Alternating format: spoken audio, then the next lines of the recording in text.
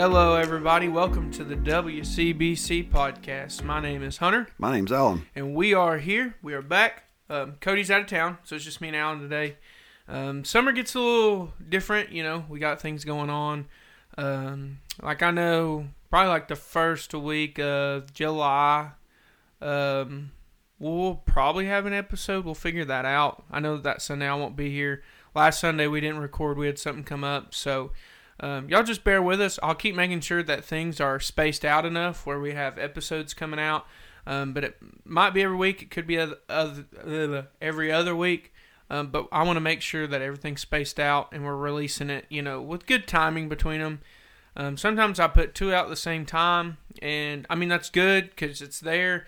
But I think it's kind of better. I'm going to just make sure everything's spaced out so everybody has an opportunity to listen to what's new and then wait a little bit and listen to the next one, instead of trying to pile everybody up with so many episodes. So we're here. What me and Alan were talking about is we've been talking about perspective even before we started this. We're going to finish that up today.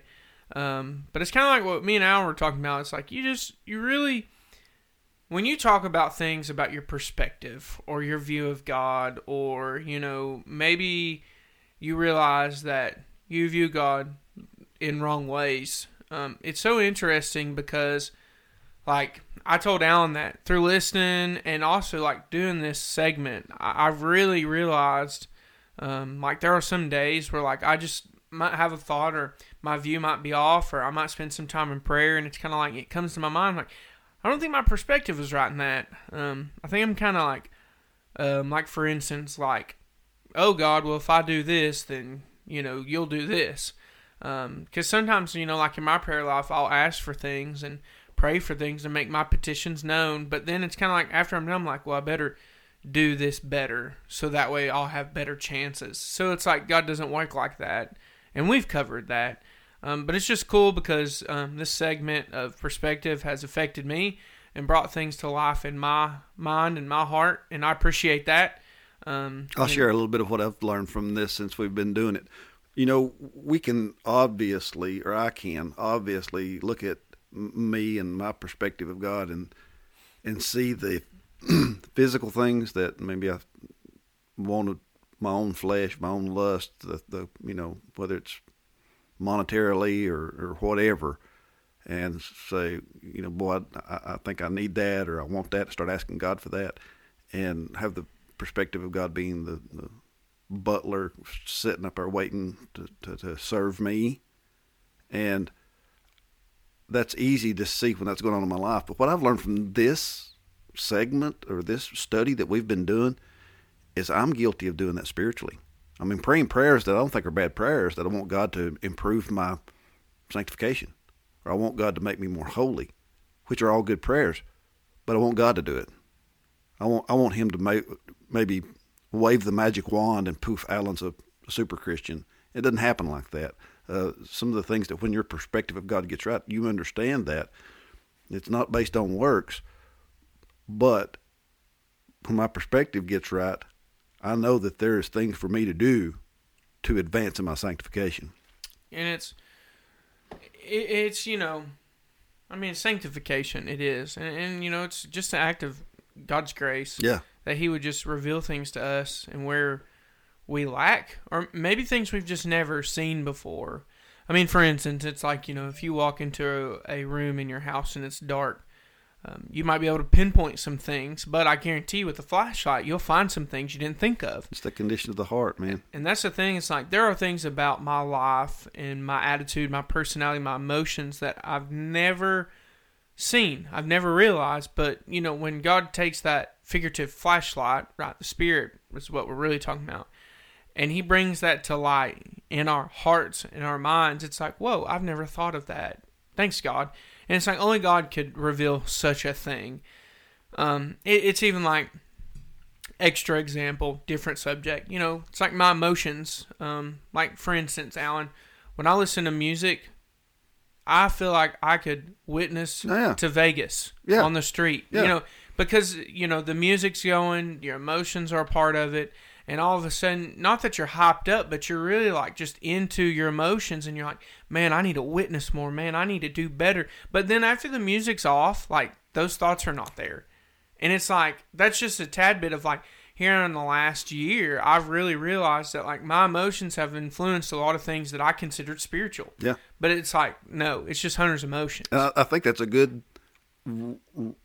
barometer to tell when your perspective of God is right. Like, I made a statement that I don't expect God to just wave a magic wand and make me more holy. I know I can't get holy on my own. Mm-mm. I know that God's the one that does that. But when my perspective of God is right, I understand that. Man alive, Alan, you're not supposed to be slothful or lazy, lethargic, a Christian, or just sit around and hope things happen. You have to be obedient to God and listen to the Holy Spirit. When that heart gets in that right position and that perspective of God gets right, it's all natural. It just flows like it's supposed to, and it's not awkward or dysfunctional. Everything flows like it's supposed to when God's in His right position in your life. Yeah, and I think you said it, Alan, just like the position He holds. It's like God lives in me via His Spirit. And it's like, yes, it's no longer I who live, it's Christ who lives in me. But as I talked about last Sunday with the church, it's like Romans 6 also talks about that I can bring my members into obedience or disobedience. Yep. So it's like, does God remain in me on the throne? Absolutely He does. I mean, He has sealed me. It's His work. It's complete in Him. Now it's like, okay, it's like the quote I read, the only capacity left in me where sin really gets a hold of me now is my mind. Exactly. And nobody has to tell me, and that's that private, intimate part between you and God. I mean, I love our pastor, and I'm glad God's got him here. But the best counselor in the world can't help me with that relationship. It's a personal, intimate, private communication between me and God, and He lets me know when it's not right. Yeah. And it's my responsibility to be humble, contrite, repent, and get it back in the right perspective. Yeah, and that's it. What you said, getting it back in the right. And it's like, if God lives within you and you're born again and you know it, I mean, you've been submerged into Him, then like understand this, like, yeah, He's on the throne, and when He starts to work, He's gonna complete that work. But what we've been called to do is just be obedient and not present ourselves. That's it, man. To sin. And this has been a really complex, really in depth. I want to say a lot of information has went out about this topic. But listeners, if you will just boil it down, that simple, humble servant's heart that's obedient, man alive, it gets a lot of things in the right perspective. God helps you with lots of things that are difficult. Yeah, and that's where I was going with, was like, if your perspective's off, that doesn't mean God's off. It means you're off. Exactly. It's like if you present your members to something you're not supposed to. And Alan hit it on the head, like, okay, God lives in you, like He's going to redirect it. That's what you said. And that's the thing about the perspective, is like, I mean, here's the reality, Alan. Like, I didn't know I was wrong a lot of times until somebody told me. That's a good thing. Like, obviously, like, there's morals within me that God has given, right? Written on our hearts, our minds, our conscience. Like, I knew without somebody telling me when I was little, like, murder was bad, okay? Right. But what I'm talking about is, like, my prayer and my perspective. Like, when God revealed to me I was wrong, I was like, man, I've never thought of that. I've been wrong for a long time. That's God teaching, Holy Spirit's teacher. Yes. And so, I think that's a good way to start this last perspective episode off, because it's like, you're not going to have it down pat. After you listen to these episodes, like, you're not going to just have the remedy and be perfect your whole life. Like, your perspective's something you constantly have to be in check, because even if you're not careful, like, you yourself, your perspective will be on yourself. Yeah. And so, there's a lot of things, and it's like, perspective means point of view. And so that's the only thing that we really wanted to do with this segment, is just challenge people in their perspective. And I've challenged myself. I mean, my thoughts were like, man, this is going to be good. Hopefully people listen to it, really grab a hold of it. And now I'm sitting here like, man, I grabbed a hold of this. Thank you, God. Me too. Forgive me for not thinking of myself. Yeah. And so we're going to do just that today. All right. So if you were with us last time, if you listened, we talked about, let me pull it up real quick, life for God. And we talked about that episode a lot, and I think our plan was we were going to keep talking about it. But just through thinking and talking to Alan this morning, we're going to move on. We're going to finish this because we're ready to move on to something new. We have a lot of ideas. We've talked about a lot of things, but we're definitely going to pray about it, and we're excited about that. But it's time to wrap this up. We talked about life for God. And if you guys remember, hopefully this will jog your memories. The analogy was a 22-year-old's greatest fear was insignificance. Unlike those who wasted their lives in what she deemed less important careers, this lady, Rebecca was her name, wanted her life to matter. She wanted to ensure significance and to control the outcome of her life by achieving great things for the kingdom of God. And so we went through and we talked about some pros, of living a life for God. Going out, being a witness, making sure the church is the way it needs to be. And one of the things, it says church leaders will often discuss the challenge of becoming outward focused rather than inward focused. And he talked about how they'd rather fix the color of the carpet than go out into the neighborhoods. So there were some good things about being for God. Even in that example with our figurative Rebecca, the 22-year-old, she wants to do great things for the kingdom of God, which is great. But where she's wrong is that she deems things less important, and she finds her significance and control in trying to achieve those great things. Yep. So in reality, it's about her more than it is about making great leaps and bounds for the kingdom. And so we talked about that a lot of times people living for God, it really can stir a self-centered direction or vision or dream of I want to achieve this. I want to do this. I mean, when I was younger, I knew who Billy Graham was. I wanted to be Billy Graham. I wanted to be that preacher. But it wasn't for the kingdom of God. It's because that's just what Hunter thought things were supposed to be like. For example, right now, Derek and Tashina. Derek used to be on our podcast crew. They've moved to Florida. God's led them to Florida, and that's where they're living now. And it's a lot of people hear that example, even myself, and they're like, man, I want to live like that. I want to be about that. But in their minds, as this example talks about too, a lot of people feel like they've just got to sell everything they own and go into that full-time ministry. Well, it's for Derek and Tashina, that they're doing what God's called them to do. And not only did he make it evident in their directions, their finances, their home, the kids' schooling, everything worked itself out. But it's a lot of times we hear that, and it's not that we want to go into that. It's no, I want to be that. Yeah. And so that's kind of where we mess up, because we'll say, well, that's living for God. But in reality, if it's not God's will, then I shouldn't do it. So for instance, if I go home today, I'm like, hey, pack your stuff. We're going to move to Florida too. What are we doing that for? So Hunter feels like he's accomplishing something great and drastic.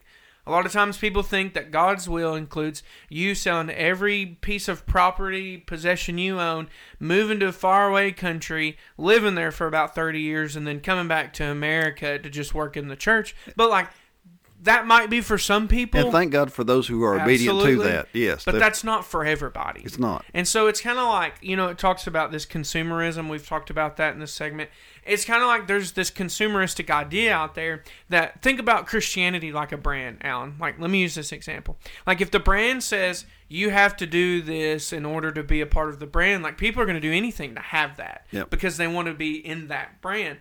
So it's in my life, have I ever seen people move and then the next week I'm like, man, I think I need to move too. I think God might be calling me to Zimbabwe. Yeah, but in reality, that's not God's will. God wants me here in Madisonville, Tennessee. And so it's this idea is you have to do these great drastic things in order to be right with God and to achieve great things. As we've already stated, what's the motive in that? Yep. Is it really God-driven, or is it you? And for those who it is God-driven, Derek and Tashina, if you're listening, praise God for you. Thank you for your example. But see, what's the example, Alan? This is the true example, and they would tell you this. The example is not to sell everything you own and move just because you feel like you need to do something great. The example is to be obedient. That's it. And their obedience, it's I told them, and we prayed about it together as a group Wednesday night. I thank God for their obedience, because I hope it stirs in me to be just as obedient here. And following the Spirit of God. And absolutely, that value that's in that obedience and sacrifice is so evident, and it's so necessary, and the temptation to be someone who mimics others is just as real, because personal example, I can remember when my brother was saved. As a young child, I thought, well, I need to be saved too because my brother's saved. Now, I want to do it because he done it.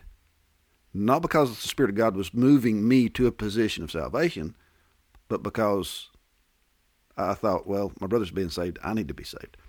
And that submission and obedience to God, whatever it is, if it's to sell everything you have and move, and if God's directing, do that. But here's what God needs. God needs us individually, uniquely, to be obedient to the Spirit in our life. Yeah. And there's a mission field for each and every one of us. Yeah. And, and we're going to talk about that. And it's like, when you look at this life for God, it's like, here it is, Alan. An individual is either, no. Let me go above that. Okay. Cutting open the life for God's cosmic apple. So, like, what's the center of it? What's the center of this perspective? This is it right here. It's understood to be, it's some great goal, understood to be initiated by God and carried forward by us. It defines everything and everyone. Yep. So, like, is there a great goal? Is there a mission? Absolutely there is. Go to the ends of the earth, right?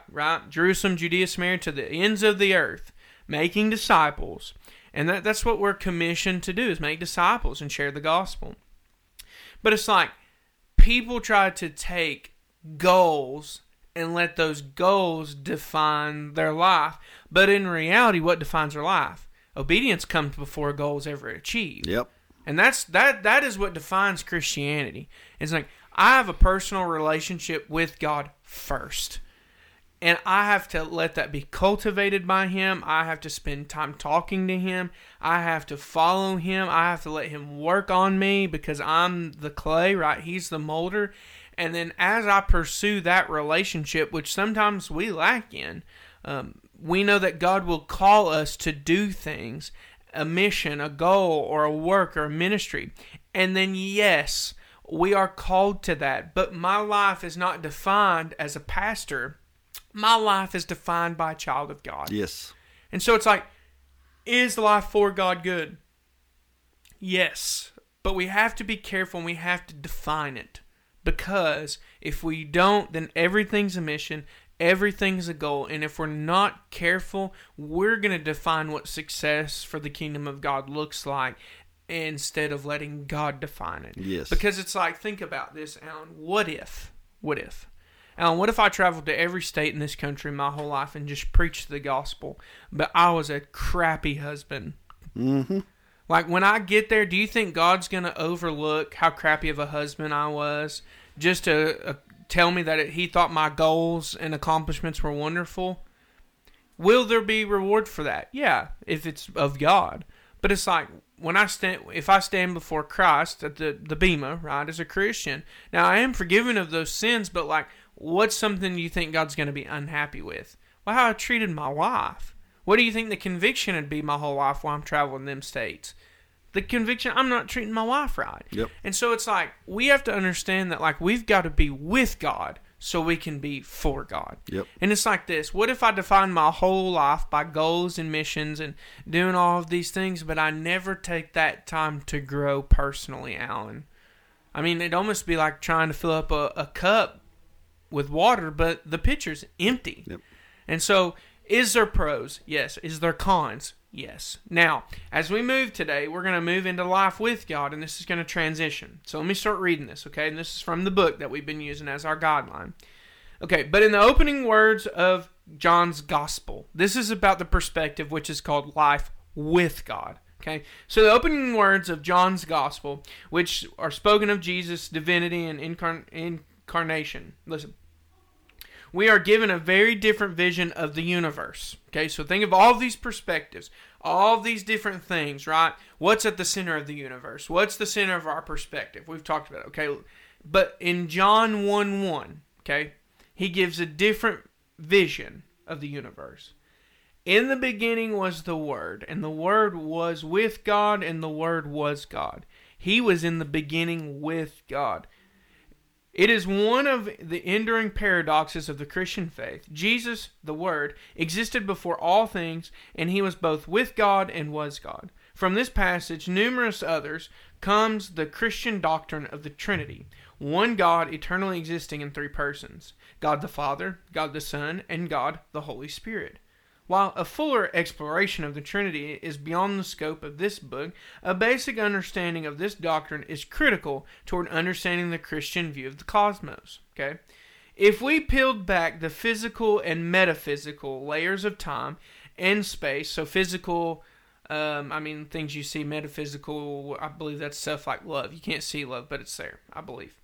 Okay, so if we peel back physical, metaphysical layers of time and space and peered into every core of the universe, we would not discover divine will, natural law, personal desire, or global mission. Let me read that one more time. If we peered back the layers of time and space and peered into the very core of the universe, we would not discover divine will, natural law, personal desire, or global mission. Instead, we would find God existing in an eternal relationship with Himself. That's good right there. Mm-hmm. Okay. This changes our view both of the world and why God created it. The author says, I like how Kevin DeYoung explained it. With a biblical understanding of the Trinity, we can say that God did not create in order to be love, but rather created out of the overflow of the perfect love that had always existed among the Father, Son, and Holy Spirit. Whoever lives in a perfect and mutual relationship in delight. So it's like God didn't create things to have everybody walk around and make God feel good. No, God was good. God doesn't need us, right? But God, out of His love, created us, and also out of His love sent His Son to die for us. That's good stuff. So look, okay, the life with God posture is predicated on the view that relationship is at the core of the cosmos. Woo! Relationship is at the core of the cosmos. Explain that a little bit. So think about this. I mean, all these perspectives we've talked about. Let me just kind of catch us up. So life under God, right? God's a boss, okay? That is not at the center of everything. Okay, life over God. You using your divine power and your divine will to, tell God to do things and get God. That's not at the center. Okay, life from God. You don't see a God that just tells you to do everything you want. Life for God, you don't see a mission, but life with God. Life with God is that at the center of creation, at the center of the universe, at the center before all things, we have a God who exists in three persons, right? And you see a relationship. You see an intimacy. Do you remember when Jesus said, I and the Father are one? Think about this, Alan. Do you remember in Genesis during creation when it said that God was putting things into existence? And you see the verse that says that the Spirit hovered over the water. But then you see over when He creates man, it says, let us make man in our image. Alan, do you know what blows my mind? Is that they were freely creating, present, and at work together. Yep. And I'm telling you what, when you look, it's like I was talking with the Bible study yesterday on Saturday. You know what Paul told Timothy? He said, Timothy, we don't have a spirit of fear. We have love, power, love, self-control. But you know what, Alan? After he tells him not to be fearful and to not neglect the testimony of our Lord Jesus Christ and Paul who suffered, do you know what he told Timothy?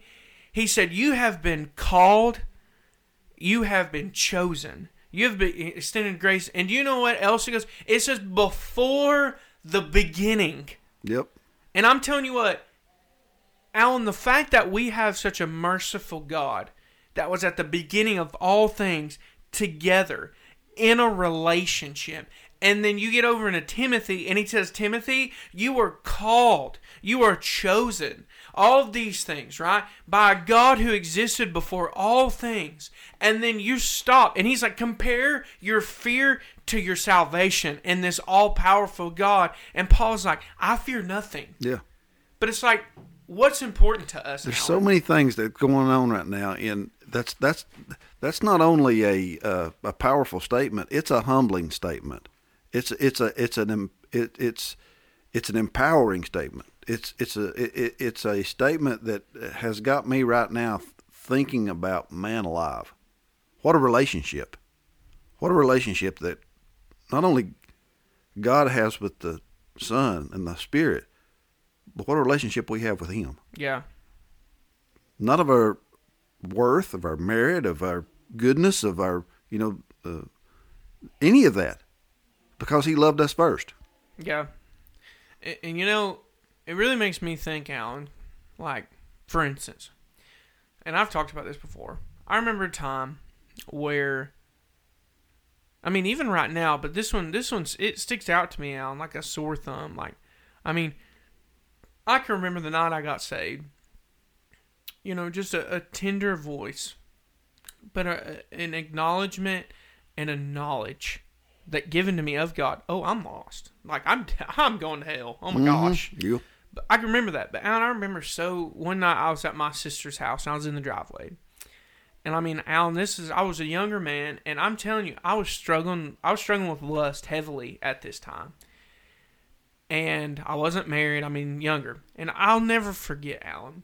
I remember I was sitting in my car, and I was like, God, why will this not go away? Why? Why is this so hard? Just kind of like pouring my heart out, but really complaining. Like, I know, and I can quote myself, God, I know you have the ability to take this away, but like, why won't you?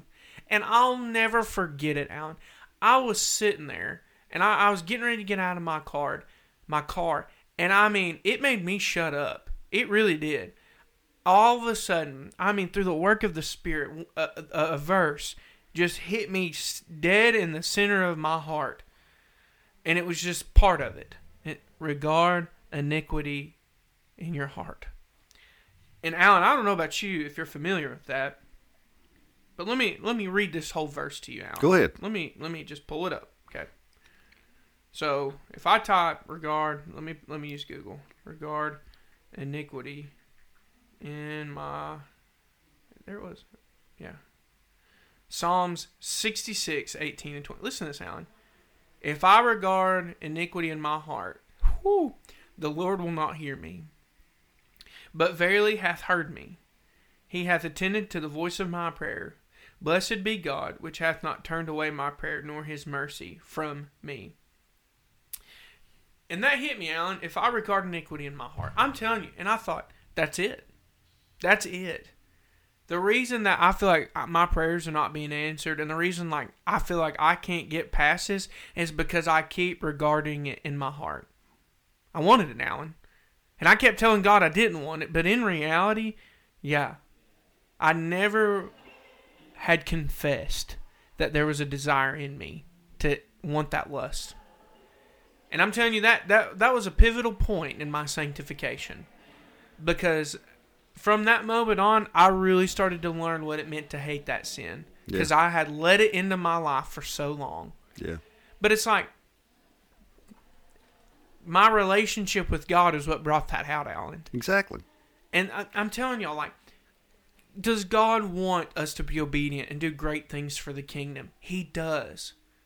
And Alan, as I'm telling you this, I'm convicted because I'm going to be honest with you. Have I attended to my relationship like I should? No, I haven't. It's very quick and go. Like at work, praying while I'm working or reading here. It's very sporadic, right? And it's like, I'm convicted. And as I'm telling you all this, I want you to understand, I'm in no way going to let myself sit here and be a hypocrite. I need to hear this too, is what I'm saying. If my relationship with Jesus Christ is not at the center of the cosmos, like that, the center of my life, then my perspective is gonna be off. Sure is. And I'm telling you what, like, I'm sitting here, like Alan, when I was reading that and was explaining a little bit more after he, he gets Alan fired up a little bit, and it's got me a little. But here's the thing: I'm trying to just come up with words to fully explain it, and Alan, I can't. You can't explain it because just like when we're in a condition, and we know that our relationship with God is not in the right condition. We want that fixed. We want that right relationship with God because we're His children. Here's the deal. God knows what He says in Matthew 6, don't ask for the, like the heathens do. Don't pray like the heathens do. Praying aloud, all that stuff. In those prayers where we say, God, I know you can take this away from me. God, I know you can do this. I know you've got the power. But God knows. We're not telling Him anything. We're not educating God about anything going on in our life. God already knows what we don't know. Oh boy! I have no intention of stopping that. Yeah, I have no intention of crucifying and amputating that from my life. I have no intention of that. I just want to feel better right now. Ain't it funny though, Alan? You said like. A lot of those times we feel like we're telling God something. Yeah. Like, oh, man, I'm struggling. God's like, yeah, I know. I could see that. I see that, yeah. You got a problem, boy. Yeah.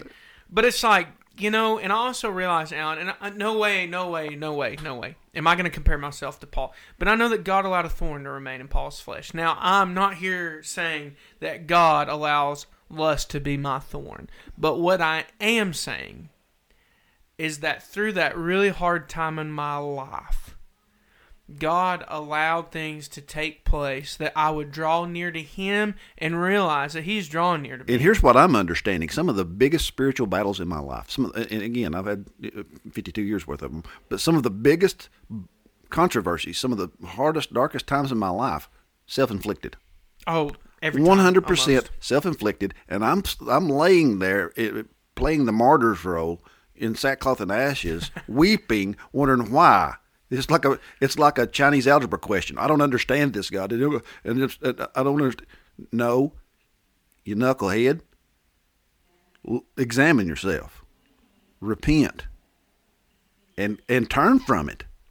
And turn to me. This is such a side note, Alan, but for me, I think it could be an algebra question from anywhere, and I would do that because I'm really bad at algebra. So it don't matter where you're from and you're listening to this, just understand I'm bad at algebra no matter where it comes from. Okay, so let's keep reading because, Alan, it gets a little bit better. Listen to this. Okay, so at the core, right? God the Father, God the Son, and let me read this better. I was fast reading. God the Father with God the Son, with God the Holy Spirit. And so we should not be surprised to discover that when God desired to restore His broken relationship with people, which we broke, He sent His Son to dwell with us. His plan to restore His creation was not to send a list of rules and rituals to follow God, which is the life under God perspective, okay? Listen, this is good, Alan. Listen. Nor was it the implantation of useful principles, life over God perspective. He did not send a genie to grant us our desires, life from God perspective. Nor did He give us a task to accomplish, life for God. Okay? Instead, God Himself came to be with us, to walk with us once again, as He had done in Eden in the beginning. Jesus entered into our dark existence to share our broken world and illuminate a different way forward. His coming was a sudden and glorious catastrophe of good. Mm-hmm. So it's like, I love this. I just, Alan, it's really brought this whole segment into a conclusion. God did not send Jesus so that way we would follow rules, feel like we have to live by principles, treat Him like a genie, or think that there's some great goal out there. No, He sent His Son to die for us that we could be with Him. And if you've been listening to all of this series and you're thinking, man alive, you're beating this to death, right here is the climax. Here's the apex of this whole conversation, guys. Please don't miss it. And it's like, Jesus entered into our dark existence. So it's like, Jesus didn't just suffer and die and take on the wrath of God so I could treat Him like a genie. He did that so I could be with Him. Yep. And it's like, Alan, there's a lot of times in my life that I really, Alan, I try to use intellect and knowledge to process and completely understand a lot of things we read in the Bible. Like Alan, for example, when you talk about relationship, right, and you read about the relationship between God and Jesus before the beginning of time, my mind cannot process that, Alan. I mean, it really can't. Okay, Alan, my relationship with Jesus Christ. Now, I can understand that I'm forgiven of my sins. I don't live under guilt and shame. I mean, I'm free from those bad boys. And most of them, I don't even have shame of because I don't remember them because I've been forgiven of them. Do I understand there's a spiritual warfare within me between the spirit and the flesh? Absolutely, I do. Alan, do I understand that I can have communion and prayer with God and I can read God's word and it can just attack me and not attack me, but jump out and grab a hold of me, whether conviction or something I need to learn? Absolutely. But Alan, if you were to ask me to completely explain perfectly how the Trinity of God is within me and at work in my life, I can give you some scripture, Alan, and I can give you some not even theology. I can give you philosophy and ideology and my opinions of how I feel like it works. But Alan, I'm not God. You're not. And there is no substitute for that intimate experience that only Hunter knows what God has done in Hunter's life. There's no replacing that. And just like in my own personal life, the things that I reflect on that God has done in my life, I don't have to search for an explanation. I don't have to try to find down the root source, because I know God's convinced me. And because I'm so convinced, there should be a genuine appreciation within me that drives me to demonstrate I appreciate God's goodness because of how real He is in my life. And it's like, Alan, there's so much I'm learning now too. For instance, this last week, me and Haley, we had a little bit of a disagreement. And I'm telling you, Alan, this is my relationship with the Lord, and this is what He does. Instead of just talking to Haley and trying to work out our problems, you know what I have a problem of doing? Compromising to avoid argument and to make her happy. Well, and the Lord's really been working on me. That's not leadership. Yeah. That's not a leader. That's not a home leader. That's somebody that just wants to keep somebody happy and not deal with the aftermath. But it's like, I thought about that. What if I did this our whole marriage? Am I really setting Haley up for success? Am I being a good leader? Am I giving her that authority that God's given me to do? Right. Am I listening to her? Am I loving her? Right. And I'm telling you, this last week at work, it was a conviction that compromise is the center of my problem sometimes in our disputes.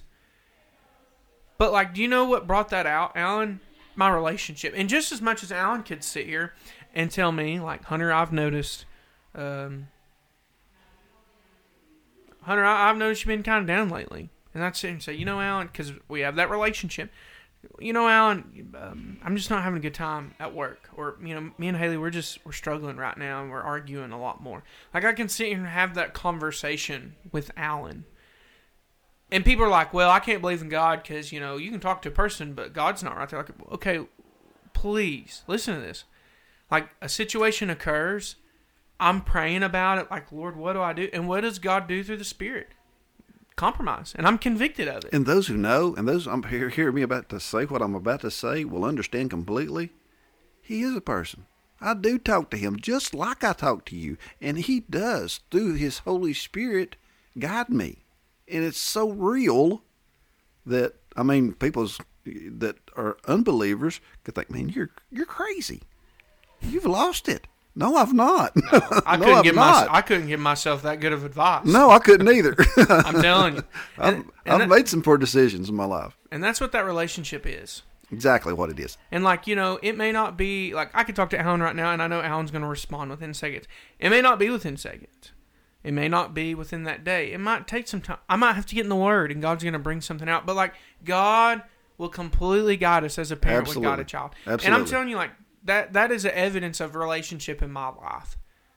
And someone would say, well, Hunter, I thought God speaks to us through His Word. Oh, He does. God pointed out my flaw. But now, here's the question. Am I loving my wife as Christ loved the church? Am I? Because if I am, Alan, I'm called to be a leader to her. And she's going to try to submit to me as unto the Lord, right? That comparison. And it's like, can Haley really submit to me well? And we love each other well if Hunter's not willing to lead in confrontation. Yep. In fact, think about this. Think about a child. If all you do is compromise for that child and give it what it wants when it's upset, how do you think your relationship's gonna grow? How do you think that child is gonna turn out? And yes, my wife's not a child, but it's the same thing. It's like God calls people to love their parents and train them up in the ways of the Lord, admonition of the Lord. So it's like, yes, God will point me to Scripture. God will point out my flaws. But I'm telling you this, compromise is something Hunter's going to have to work on. And that's marital things that a lot of people struggle with.